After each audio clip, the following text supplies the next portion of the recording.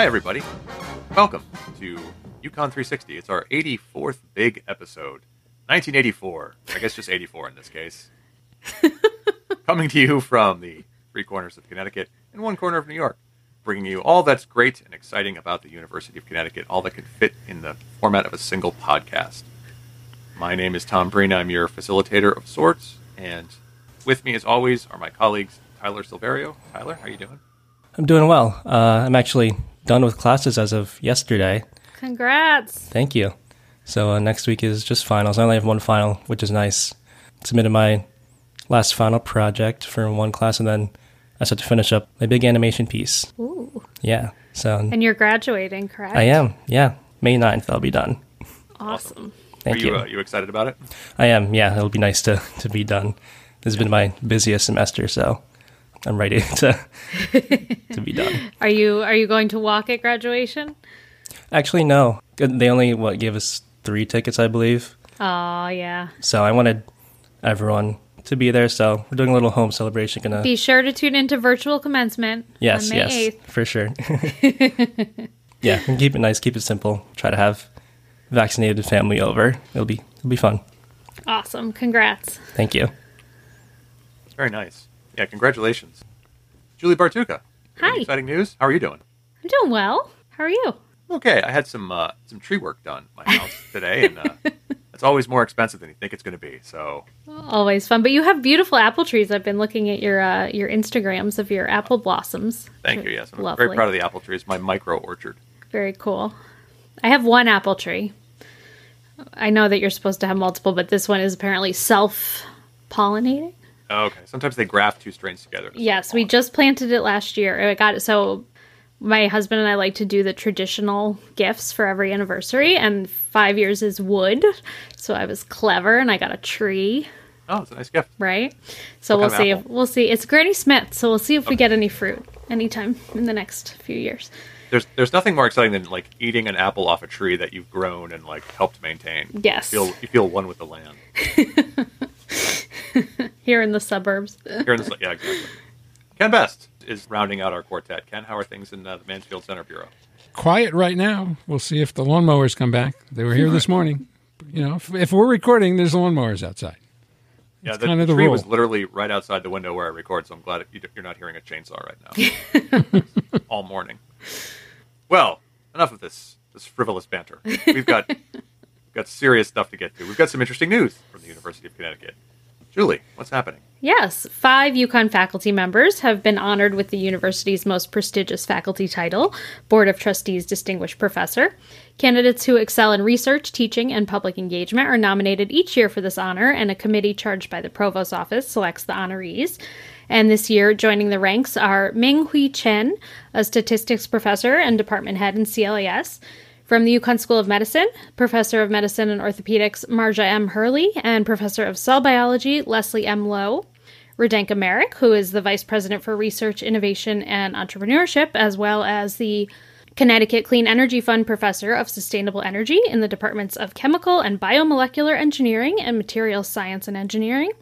And finally, Richard Ashby Wilson, Associate Dean for Faculty Development and Intellectual Life in the School of Law, and the Gladstein Distinguished Chair of Human Rights and a Professor of Law and Anthropology. So congrats to those faculty members. Very nice. Congratulations. Ken, we've got some news as well. Some exciting stuff happening. A couple of items. One of the commitments when the Huskies joined Hockey East in 2014 was to improve the on-campus ice hockey facilities to meet the league's standards for seating and other amenities. The plan's now in place. Last week, the UConn Board of Trustees approved a $70 million budget for the construction of a new ice hockey facility for the Huskies men's and women's teams that is scheduled to be ready next fall. 97,300 square foot facility will meet all NCAA Division I requirements for ice hockey and Hockey East regulations. And construction funding will be a combination of the sale of revenue bonds, funds from the sale of the former West Hartford campus and Nathan Hale Inn that are required to be used for capital projects, private donations designated for the new arena, and operating funds from non-state sources. There will be room for 2,600 fans from Husky Nation and will include full Division I training and support facilities for both teams. That will include team lounges, locker rooms for visiting teams, strength and conditioning rooms, and other areas like a press box, dining area, and an ice plant because you need to make ice when you have a hockey arena. Fans will have access to a ice-level lounge behind the home goaltender, that's our goaltender, with cafe table seating and food and beverage services, and a student-only standing room deck, of course, behind the opposition goalie. Both Mike Cavanaugh's men's team and Chris McKenzie's women's team have become increasingly competitive in what is one of hockey's top conferences in the country. All the women's games will be at the new arena, and the men will play games on campus and also continue playing at the XL Center. So that's the big news, but the most important news of all. Woohoo! The Dairy Bar is back in business And you can go inside. on a normal schedule. Shakes and sundaes are back on the menu, and you don't have to have ordering. You can come in and sit down, and there's going to be limited seating outside. And, of course, it would not be a grand reopening without their favorite furry friend and customer there, who Julie likes to interview from time to time on the air. And the president was serving ice cream on the first day as well, President Katsouleas. That's great news. Nature is truly healing. We're back. Well, one of the, obviously, maybe the focus, one could say, is not ice cream at UConn. It's actually the student experience. And it's increasingly difficult to sort of measure student progress because there's all kinds of different variables and factors that go into it. Julie has talked to someone who is trying to come up with a way to make this, would you say, sort of more comprehensive? More analytical? Yeah, so Allison Lombardi is an associate professor in the Department of Educational Psychology, which is part of the special education program at the NEAG school. And she's working on a 4-year study to develop a metric that works for all high school students, those with disabilities, those who are more neurotypical, called the College and Career Readiness for Transition, or CCR4T. And this is funded by the Federal Institute for Education Sciences. And Allison, before she came to academia, she worked with students who had disabilities as a college-level learning specialist. So she worked at a university preparing students who maybe were like conditionally admitted or weren't admitted to try to get them kind of up to speed. And she was really curious about what was happening. They were doing well enough to graduate high school, but for some reason were not prepared well for college. And then when she earned her PhD at the University of Oregon, she studied special education law and how it served special education populations.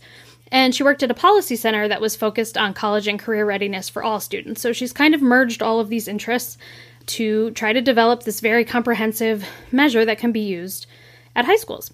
So we talked about how this measure is unique, what it hopes to accomplish, and why it's important. We're measuring academic, social, emotional learning, and career awareness and development for all youth with and without disabilities. We just finished the first field test this year. So we were in 5 high schools this past year. Some of them were in Connecticut, some of them were in other states.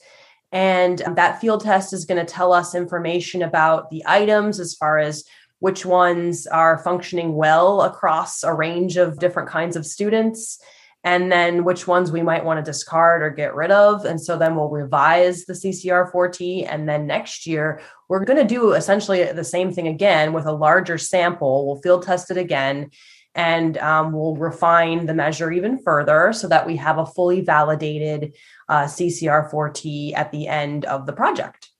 What kinds of things are on that list of measures that you're looking at? We're interested in the full range of college and career readiness, and that can be a lot of different kinds of skills. It's a very broad phrase that encompasses academic readiness, so how students are in the classroom, essentially, how their classroom behaviors, their attitudes towards schoolwork and productivity, their social emotional learning, so how they interact with their peers, adults in the building and adults in the community, and also career awareness and development. So how aware are they about the different career pathways that they may be able to choose from as adults? How might they be planning for some of that now as an adolescent? What kinds of courses are they taking? But then also what other kinds of work experiences might they be pursuing as part of that process?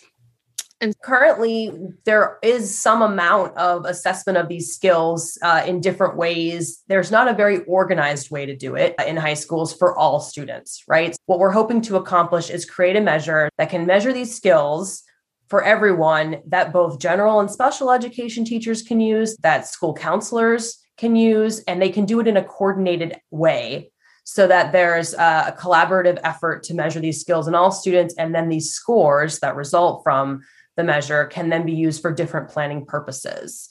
So yes, a school counselor could be somebody that facilitates that process. It could be something that students do as part of a school counselor appointment. It could be something that's done in a certain class, during a certain class period, on a certain week of school for all students, similar to what schools do for like a school climate measure. But the idea would be that you would get an understanding for how students are doing across those academic, social, emotional, and career development areas. As you mentioned, this metric aims to be inclusive of all kinds of students, including those with disabilities. Have those students had like a fair measure of being evaluated for college and career readiness before? That's a really great question. So students with disabilities who are served under the IDEA, which is the Individuals with Disabilities Education Act, that is the law that governs special education. They have individualized education programs, or IEPs. And as part of that whole structure, they receive transition services. And transition services are meant to prepare students with disabilities for adult life in post-secondary education and employment. So in that world, we often talk about post-secondary education and employment. We write goals for the IEP in those areas, but we don't really use the words college and career readiness, even though those words aren't that different. So there's college and careers, there's post-secondary education and employment. We're kind of talking about the same thing, but by using different terminology, we end up sort of separating the professionals that support these students. So oftentimes special educators might be more focused on writing goals in post-secondary education and employment and not thinking more broadly about college and careers, what's being offered at the school for all students in college and careers, and how the students that they're serving in special education might be a part of those larger school-wide efforts. So by creating the CCR4T, we are ensuring that it's useful for students with and without disabilities, which is what we're learning through our field testing process. We're hopeful that special educators, general educators, school counselors will all be able to use this measure. They'll all be able to plan college and career readiness opportunities for students.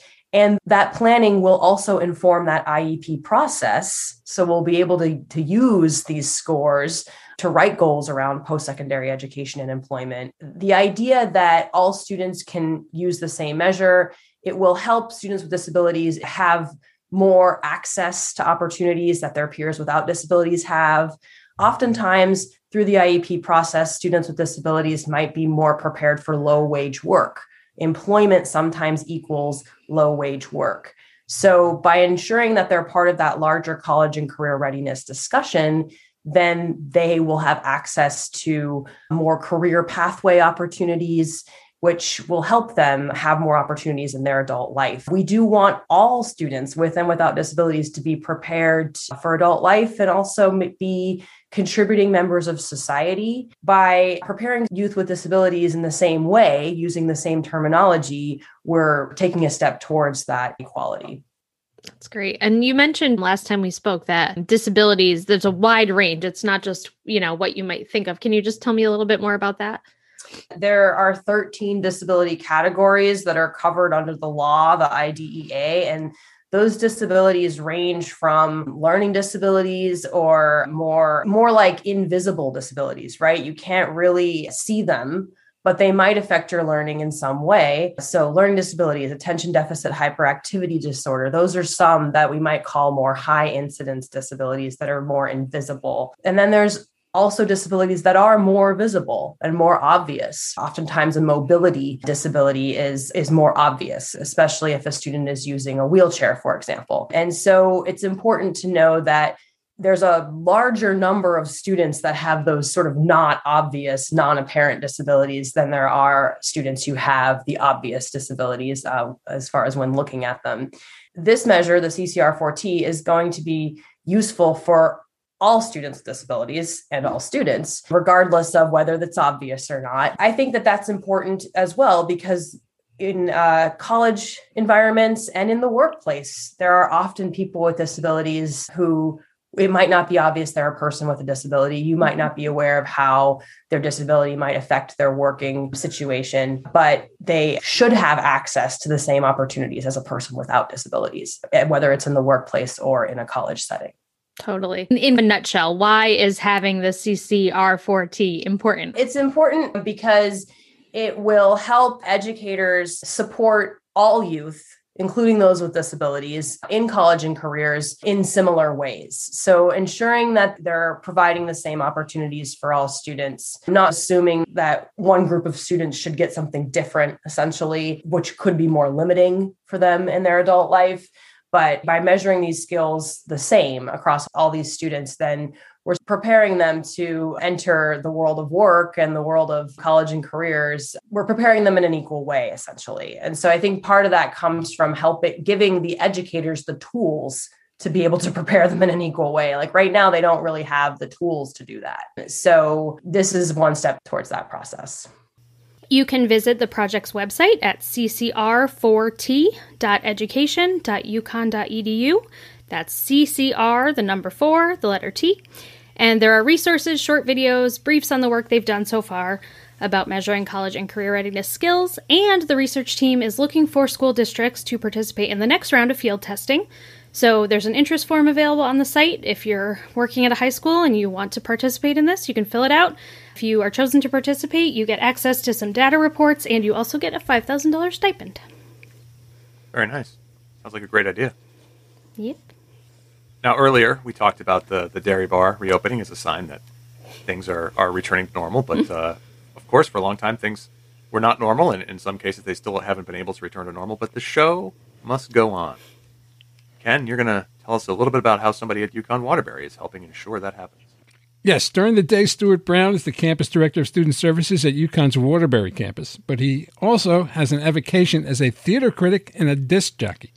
That combination of interests, along with the location of the Waterbury campus right across the street from the Palace Theater, has led to a new collaboration in the Brass City during the pandemic.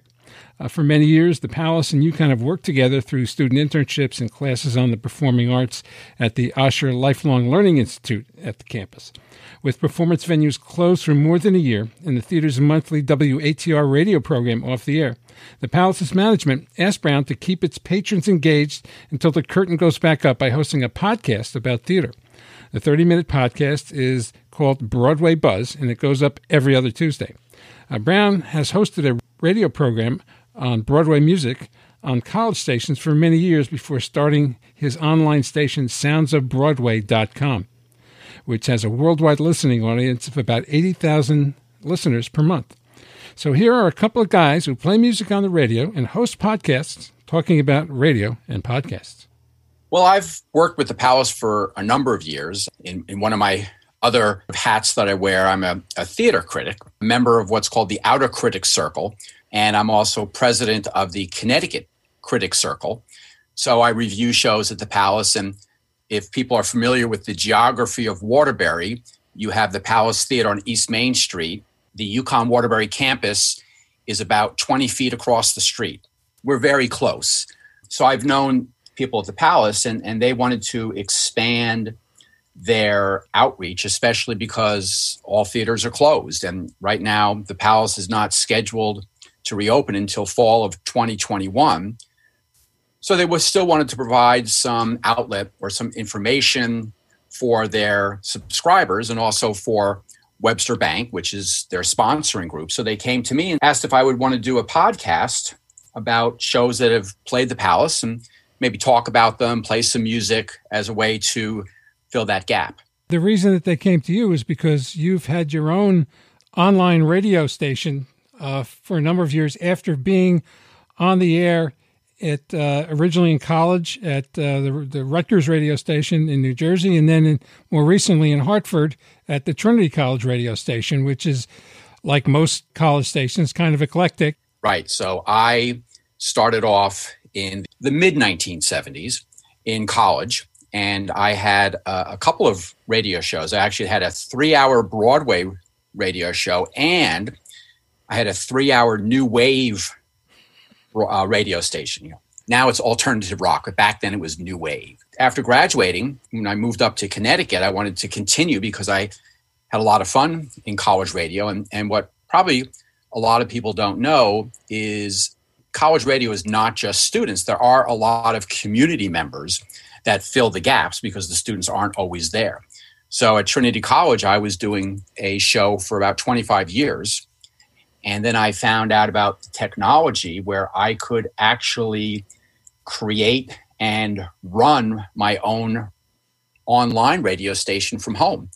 So it's been just about 2 years where I've been doing that, programming and playing music that goes all over the world. That's one of the reasons the Palace came to me, because I had that sort of background. The program that you're doing, the podcast, is called Broadway Buzz for the Palace Theater every other week, which is still a significant production challenge because it takes time to do it, and preparation is always the key thing when you're trying to bring guests in. And I know in your endeavor with Sounds of Broadway, you do interviews with Broadway folks and people involved in the theater. How does this work on the timing? Because you're doing 18 hours of programming a week otherwise, according to what I read on your website. That's a lot of programming for one person to do. The nice thing about having a home studio is you are not defined by the regular work hours. And you're right. I think one of the fallacies for podcasts in the popular media is like anyone could do a podcast. You could upload it in 5 minutes. Well, you can. It's not going to sound very good. It could be 10 o'clock at night. I could be downstairs for an hour. There's a lot of hours during the week. And this is just one of my loves, sort of producing podcasts and creating the playlists for the Sounds of Broadway, the radio station. Like I said, it's on the internet, so it goes all over the world. And I get emails from people, and I can see real time with my analytics. Oh, gee, there's someone in Nepal, or there's someone in Poland. You know, that gives me the energy to keep doing this. Well, as you said, you're also a critic, and you've been, I know, up to UConn to see shows on occasion, as have your colleagues. One of the things that you discussed very early on with Frank Tavera, the CEO of the Palace, is the complexity of when there's going to be a restart, because there are no shows on the road. Most shows that are national touring shows playing venues like the Palace require advanced bookings so that a show can go out and then travel geographically in order to go week to week or every other week, however it's going to go. How is this helping for preparing people to get back on the road? I really hope it's whetting their appetite. The big if in the performing arts world is that Field of Dreams, paraphrasing, if you open, will they come? People are in their house. They can't do anything. I think there's going to be a huge outpouring once theaters start opening. And I think there's also the opportunity for theaters like the Palace, like the Connecticut Repertory Theater, to do special incentives to bring people back in. I'm hoping by people listening to the podcast, listening to the radio station, which is soundsofbroadway.com, just to let people know, you know, they're going to listen to that music, whether it's old music or current shows that we're playing, and say, wow, I missed that. I can't wait to go back so I can be enveloped in that music live.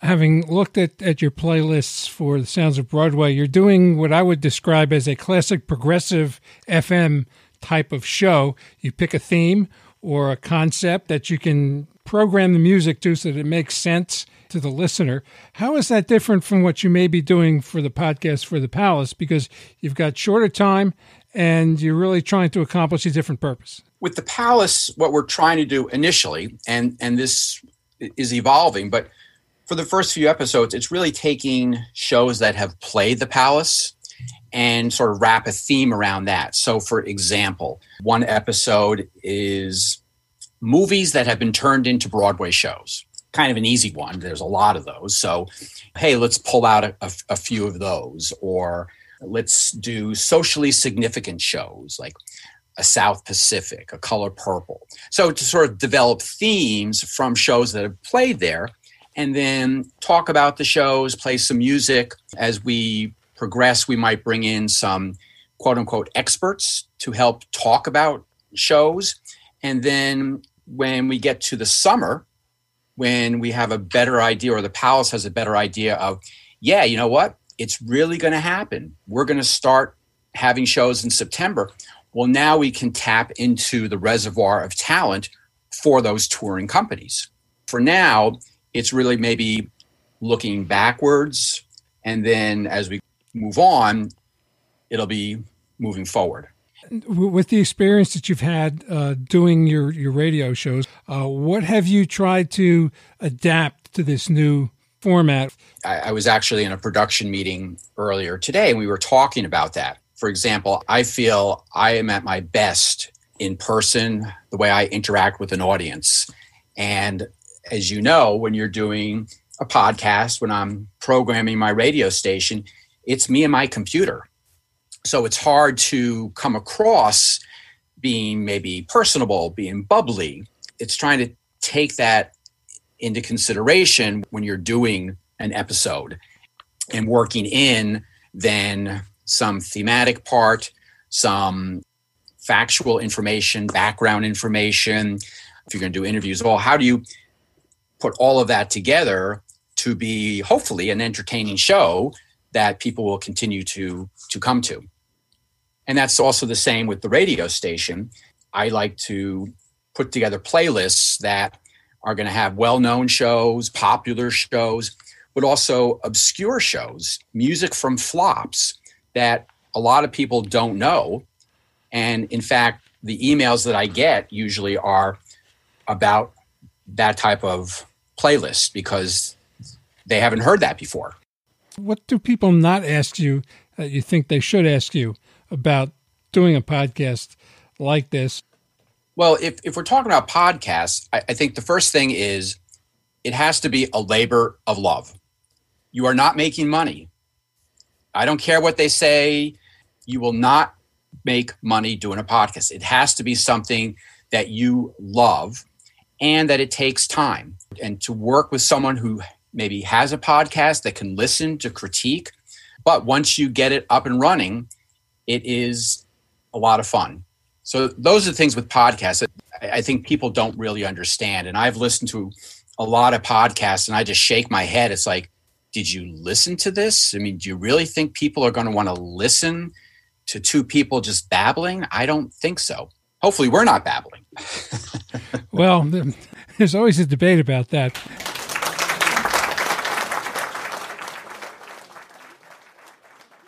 Stu Brown tells me he's now syndicating the 1 hour version of his Broadway program, which has been running on WHUS regularly, but now WMUA at UMass and WBRS at Brandeis and CKLU in Sudbury, Ontario, now host that broadcast. So he's hoping to keep expanding.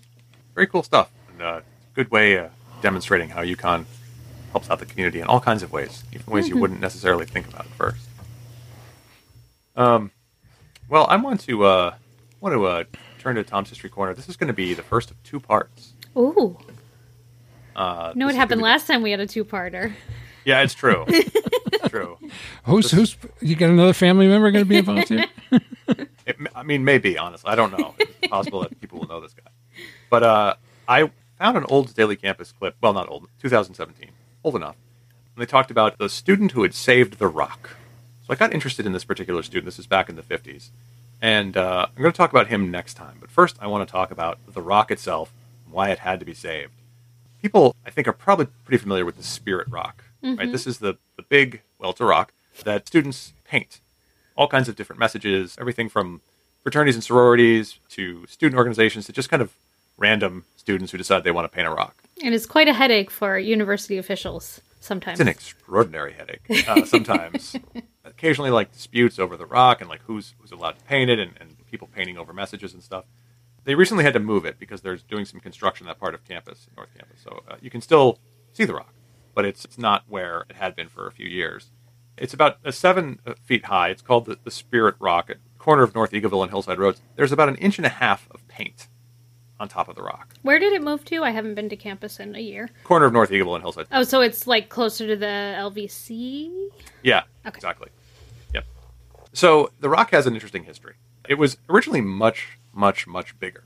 Apparently, like, really huge. and it was located where Torrey Life Sciences building is now. It was known as North Campus Rock in those days, or sometimes the North Campus Billboard.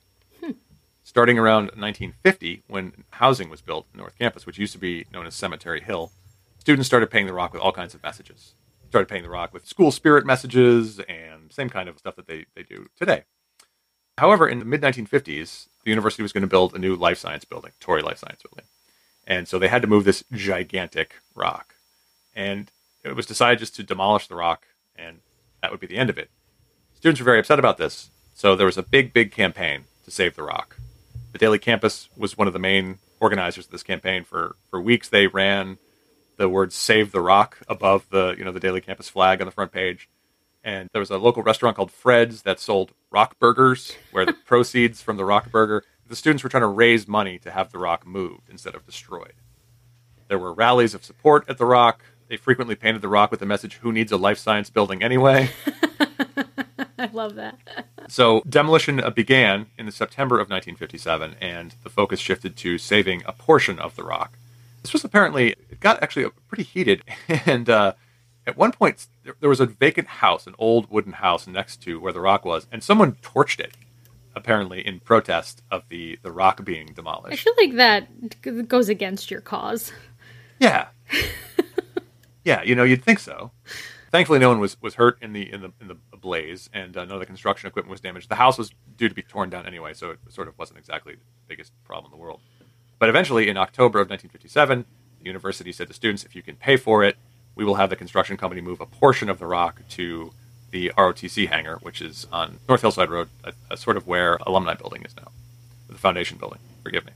So the students did, thanks to the Rock Burger. There was a campaign to save your pennies to save the rock. All this came together. The students got enough money, moved the rock, and then once construction on Torrey Life Sciences was complete, the rock was moved back to North Campus. In the late 1990s, however, it was moved again, this time all the way out to the Depot campus. Oh, no. Because of additional construction, and so it was pretty much forgotten after that. They moved it into storage. I was going to say, they didn't intend it to be painted out there, because who would go out there to paint it? Okay, it was just being stored. How much did it cost to move the rock when they raised all the money? $15,000 in 1957. So when the Lodwig Visitor Center was built in the 90s, they moved the rock to the Depot campus. And it was originally supposed to be temporary, but it was out there until 2008. It was just in a vacant lot. And then President Mike Hogan decided it would be a good tradition for UConn students to have, so the rock was moved back to North Campus. We used to paint, there were 2 rocks in the side of the road that were able to be painted. One was, I think one might still be able to be painted, I'm not sure. One was next to Buckley Residence Hall.